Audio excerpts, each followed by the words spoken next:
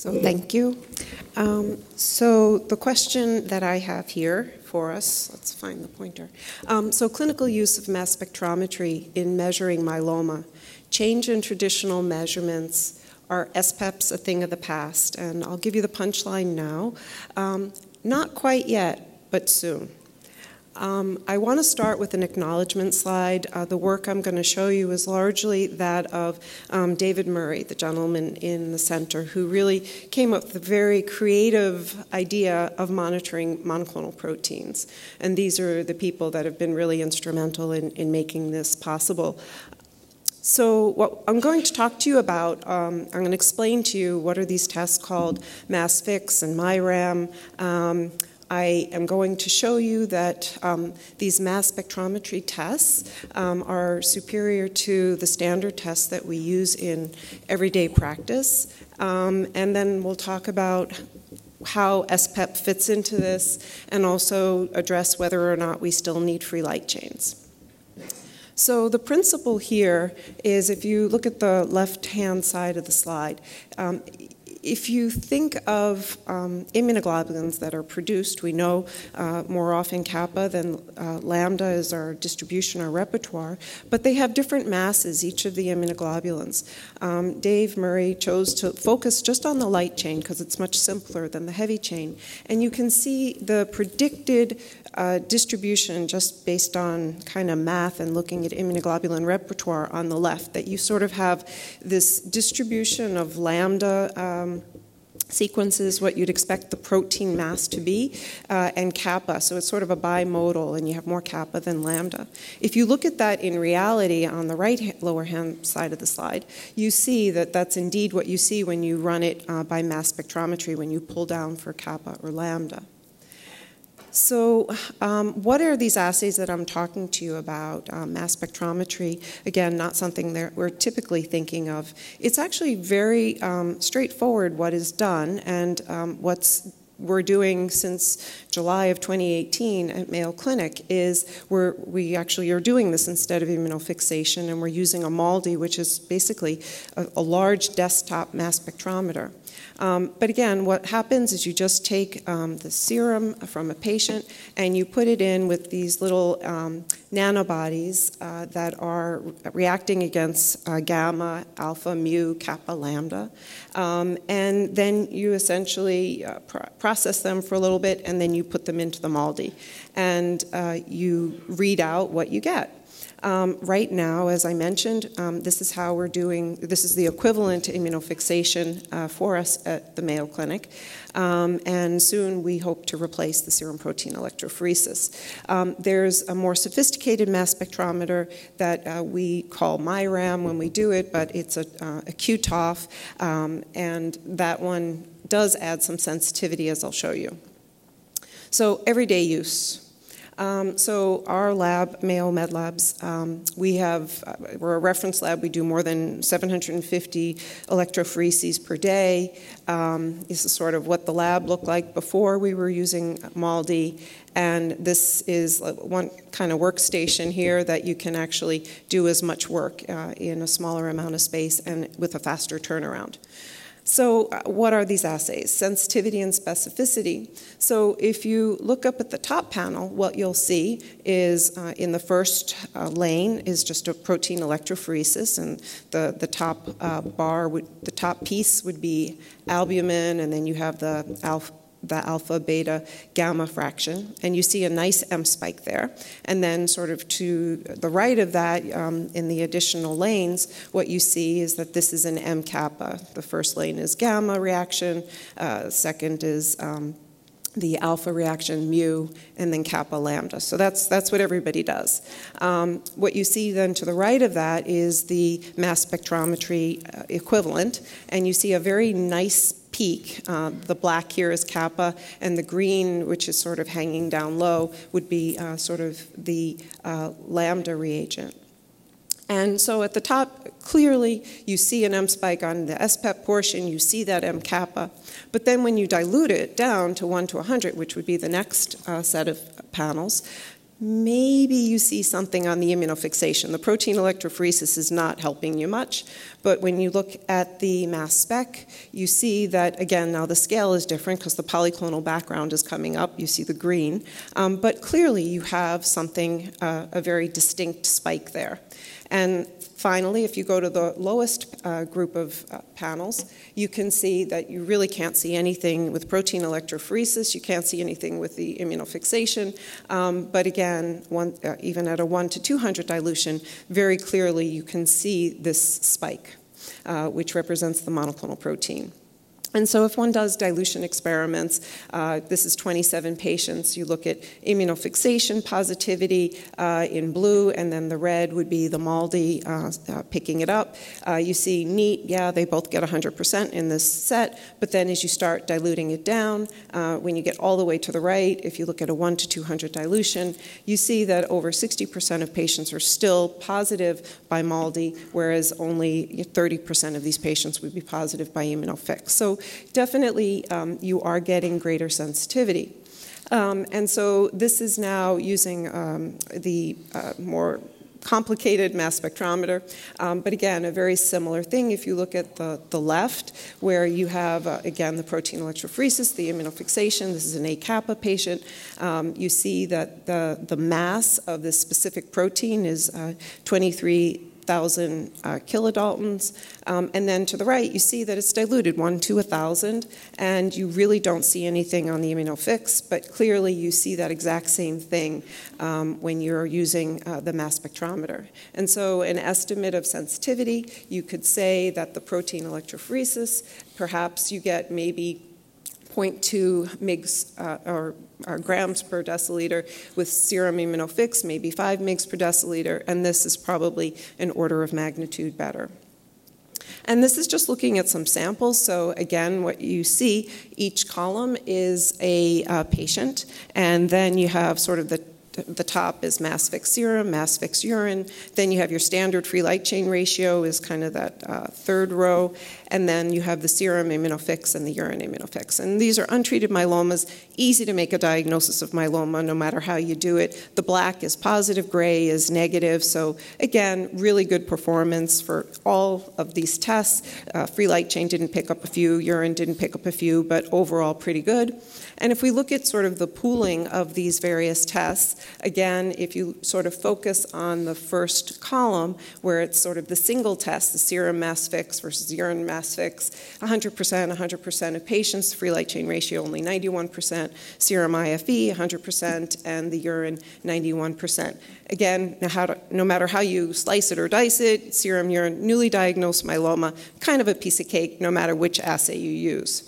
When you get into, let's say, now treated myeloma, again, the same type of representation. And again, these aren't necessarily CR patients. They're just patients that have been treated. But you see there's a lot more gray for each of the rows. And if you sort of add this series up and see what you get, again, each time you're sort of looking at the mass fix, whether it's serum mass fix or urine mass fix, it does outperform the serum immunofixation and the urine immunofixation. And if you group the two together or you group it with the free light chain, again, you have slightly better performance. I'll show you data with CR patients a little bit later.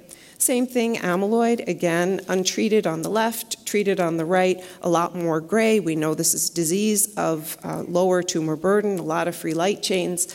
And if we sort of tally this up, again, you see that the serum mass fix as a single get 80%, which is quite comparable to what you get with the serum free light chain, much better than what you would get with the immunofixation. If you mix the serum and the urine, if you're just doing mass fix, serum, urine, 100%, whereas if you do immunofixation, serum, urine, it's only 80%, and so on.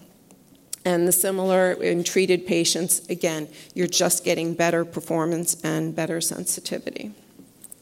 So this is an example of 53 patients who were in complete, these are amyloid patients, complete response as defined by a negative immunofixation serum, urine, free light chain, and also 6-color flow. So it's not next generation flow, but it is 6-color, probably with sensitivity 10 to the minus fourth, maybe getting closer to 10 to the minus fifth. But again, what we found is 4 patients who appeared to be in CR. Clearly, there is still an IgA monoclonal protein there, as you can see, as demonstrated by the red arrow. The baseline, a nice spike. The turquoise is the IgA bead, and the blue is the lambda bead. And then, again, since we know what we're looking for, you see there's that, again, a little divot still when the patient is supposedly in CR. And this similarly is in myeloma patients, stringent CR, again, routine definitions. But here what you have is 81% of these patients were still positive by mass spec, just using blood, not urine.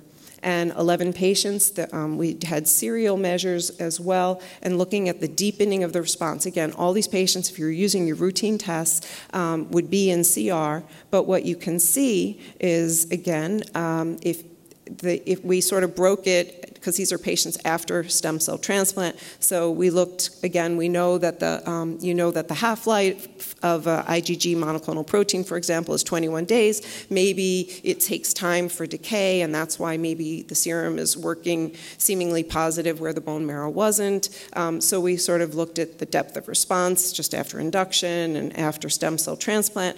Again, by definition, they're all stringent CR. But then we looked at the intensity of the signal by MyRAM, so the area under the curve of the signal. And what we saw is that at day 100 and also then at almost a year, around day 300, if the patient's intensity by mass spec was decreasing, which was true in about 9 of these patients. Again, those patients seem to have a longer progression-free survival by standard criteria. Currently, we're looking at the stamina trial and trying to see they have, better testing in larger numbers of patients at multiple time points, and we'll really get to see the performance in a clinical trial.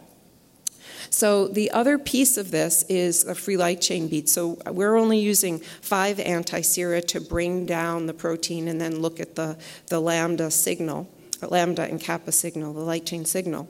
But the binding site has a reagent that they let us have some of that was actually bringing down the free light chains, not just the bound light chains, but the free light chains. And what you can see here on the y-axis is what the binding site assay, just regular free light that we do, what the quantity is of the patient of the free light chain for the kappa or the lambda. So what you can see is that if you use 7 beads, meaning the standard kappa, lambda, alpha, gamma, mu, plus the free light chain beads, you find that you can detect basically lower levels of free light chain.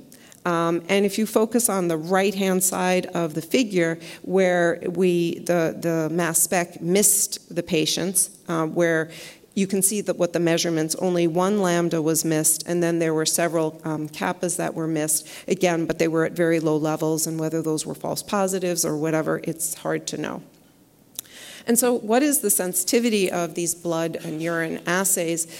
This is a hypothetical relative sensitivity of the assays. We know new diagnosis, you have a high tumor burden, 10 to the 12th, CR, it's really not that deep. You still have a very high burden of disease. Where do these mass fix and this ESI-TOF, mass spectrometry, where does it fall in there? We'll really learn that. Certainly we know MRD by next-gen flow, next-gen sequencing can get us very deep. And so I think this is an art of discovery. There's specificity and sensitivity that is introduced by this assay. So this is a gentleman who has lambda amyloid and in his fat. It's clearly lambda. That's the building block of the amyloid. And this is the serum immunofixation. And there really isn't anything in the lambda column there, but there is maybe a G-kappa, which really doesn't make much sense. And so actually, if one then looks at the mass spectrometry of this patient, you can see that, we do see a little G-kappa there, so the purple or pink, and the turquoise, that would be gamma and kappa. But we also see these spikes in blue, which is lambda. And that would make more sense, certainly. And if we look at the urine by immunofix on this patient, again, it is indeed a lambda. And when we look at the urine by mass spectrometry, again, a lambda. And the mass lines up perfectly, and so this is consistent. This, if you were to look at these 4 panels here, these are, again, protein electrophoresis with immunofix. I would think you'd say they look really pretty much the same. And if you look at the protein electrophoresis pattern, again, really pretty similar. Well, what's really interesting here is that this is a dilution experiment by actually adding in daratumumab. We all know the troubles with therapeutic monoclonal antibodies, that they can, there's still a G-kappa. Is it the patient's monoclonal protein or what? So what we picked here, this is a spiking experiment where the first top panel is just showing a patient's monoclonal protein, and you see the mass spectrometry, the blue spiking thing, and then with 10% and then 50% DARA and then 90% DARA, what you can see is that the actual mass of the patient's monoclonal protein, again, the intensity of that is dropping and the DARA is coming up. And so you're really having less, quote, tumor burden here as detected by the blood test, but you're tricked by both the protein electrophoresis and by the immunofixation, where it's clear as day with the mass spectrometry. And again, if you look here, this focus more on the right, but this is, again, with the ESI-TOF, but daratumumab has its own distinct mass, elotuzumab has its own distinct mass, and isatuximab has its own distinct mass. So very easy. We just run the simple test, and we know, is this a therapeutic monoclonal antibody or the patient's original monoclonal protein?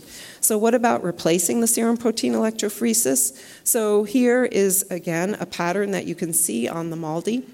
And there's that little spike off to the left, and if you measure that area under the curve, then that's actually how we do protein electrophoresis. It's all about total protein, area under the curve, percentage.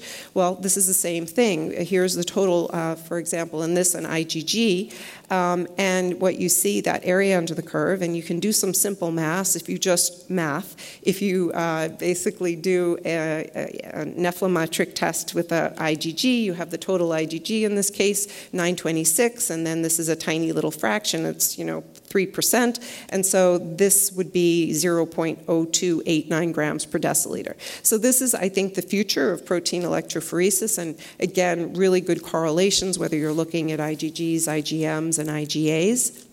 And then, again, another convenience or asset to this test is that it can actually give you clues into other diagnoses. Again, the same test, one test. You can get clues about AL amyloid. So this was actually an accidental finding that we made, but if you look here, at the first column, you have kappa patients who have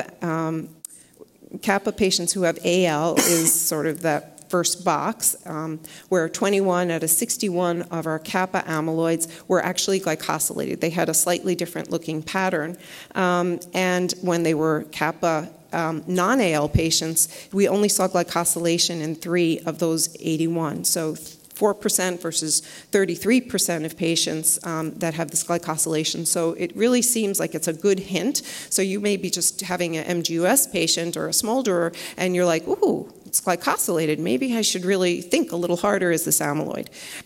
With the lambda, it doesn't seem to work quite as well. We're working more on that, and maybe with different beads we can do better, but certainly it's an interesting thing. So to conclude, in terms of future directions, I think that definitely quantification of the M protein and getting rid of the SPEP is in the future. Possibility of a gel-free lab. Labs hate gels. They much rather do nephelometry, and the MALDI is really pretty straightforward too. A lot of places are actually using MALDI to do early speciation of bacteria when you get positive blood cultures, so it's not foreign to many labs. Eventually, we don't need immunofix and SPEP, but the free light chain still and quants are going to be necessary. The binding site has licensed this technology, and they're developing those kinds of kits, so that'll be interesting. This will potentially affect the rates of CR. You're going to have fewer CRs, but again, I think as we're moving into a world of MRD and so forth, it really doesn't matter. I mean, we want to understand how deep we're going. going. And conceivably, down the road, this could save on MRD testing because, again, this is a simple blood test. It doesn't cost very much money, and then you'll have fewer patients that you have to drive to bone marrow, both on the way down as far as response and on the way up for progression. And so one could imagine at baseline, you may have a positive mass fix, and you treat them, and then it's positive, but then it goes negative. Then you could do the more sophisticated mass spectrometry, the ESI, and that may be positive. But then when that goes negative, you do your bone marrow and your imaging for MRD. And with that, thank you for your attention.